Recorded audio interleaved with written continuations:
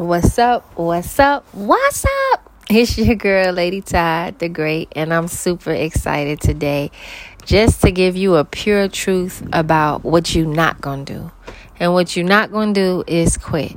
I know you tired of it. You tired of the job. Well, maybe not right now because it's quarantine. But some people that's working real hard, essential workers, they may be tired of it. That's what happens when we get weary. You tired of the relationship. You tired of the house. You tired of the apartment. You tired of I don't know what you tired of. You tired of the situation, the school, the family. I don't know. But you were not designed to quit. How can I say that? How do I know that?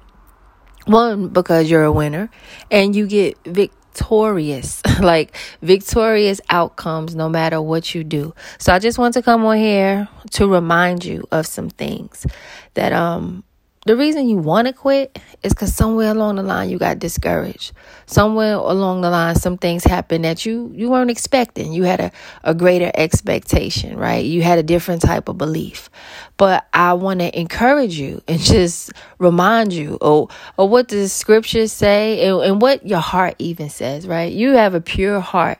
So you, once upon a time, even when you was younger, you believed in something and something may have happened, right? You may have discovered that thing that you believed in wasn't real or it didn't happen. The situation that you were looking for, the outcome you was looking for didn't take place. So you said, forget it. I'm not going to feel like that no more. I'm not going to believe in that no more. Well, I'm here to tell you that that's really not true. Deep down on the inside of you, you still believe. You still have an expectation. Just because you bury it doesn't mean it's gone away. Just because you numb it doesn't mean that it's not there. So I'm here to speak to that part in you right now that's still there. So right now while I'm talking to you, I want to come against any type of distractions and anything like that. And I just want to speak peace over you because you're getting ready to get a breakthrough. You're getting ready to finish what you started. And so real quick, let's just pray. So Father, in the name of Jesus, I just want to say thank you. Thank you for the finished work. Thank you that you begun a great work in us and you're faithful to perform it. So even when we feel like we can't do a thing, we thank you that we can do all things through Christ who will give us the strength. So God, right now, over this message, I pray that your strength is being released, that we are reminded what love is.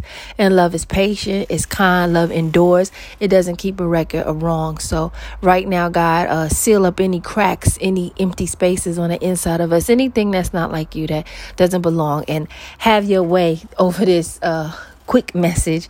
In Jesus' name, we pray for quick deliverance and healing. Amen. All right. Amen. So listen. Real quickly, I just want to share with you some scriptures. Psalms 147, verse 3, right? God heals the brokenhearted and binds up their wounds. Bam. Isn't that amazing? So if you got a wound, right? That means you must have got hurt. You must have got scarred. Something happened. So I'm encouraging you to believe again and get a fresh start. But greater than that, I want to say to you, even though you've been hurt and we're not discounting your pain or your scar, I want to say to you, Psalms 147:3. What? What did it say? That God heals the brokenhearted. So if you're brokenhearted, there's good news that God can heal that and he's going to bind up your wounds. So I'm excited for that. If you receive that, just receive it and get healed and let's go forward. Then I want to remind you of this promise, Romans 8:28. All things work together for the good of those who love the Lord and are called according to his purpose. And of course, Jeremiah 29:11. For I know the plans I have for you, thus says the Lord.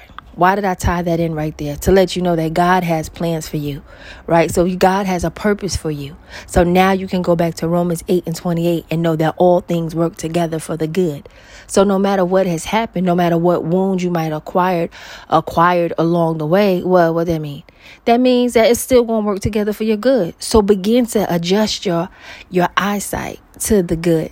1 Peter 4:19.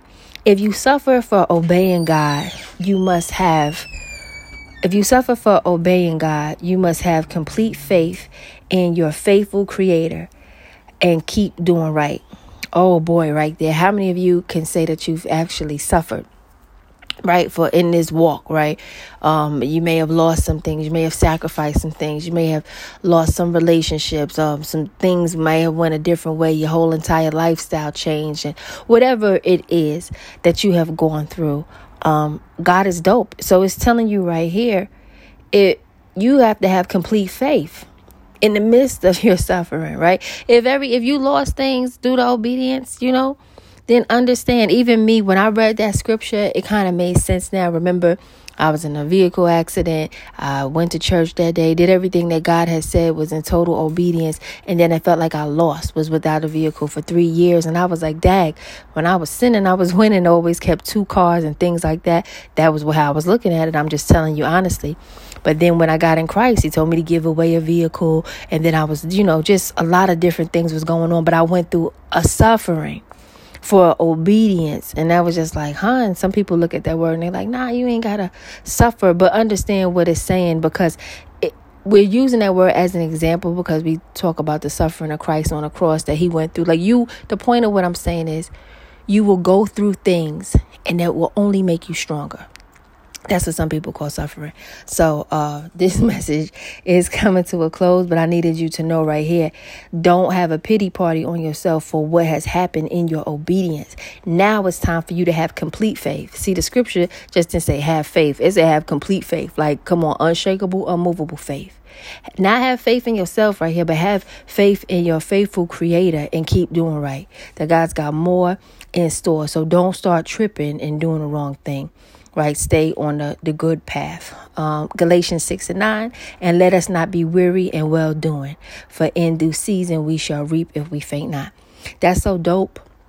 And I want you to hold on to that, because you can't start doing the wrong thing or doing something different, trying to get a different result. You've been doing great for so long. Stay on your great level. Stay continuing being kind and nice. Stay with what you do. You're not going to quit. Stay the way that you are, because you have to reap what you sow. What goes around will come back around to you, and you want that to be good. You understand what I'm saying? Like, come on, you can't plant a corn seed or whatever and get apples. You're going to get what you put out.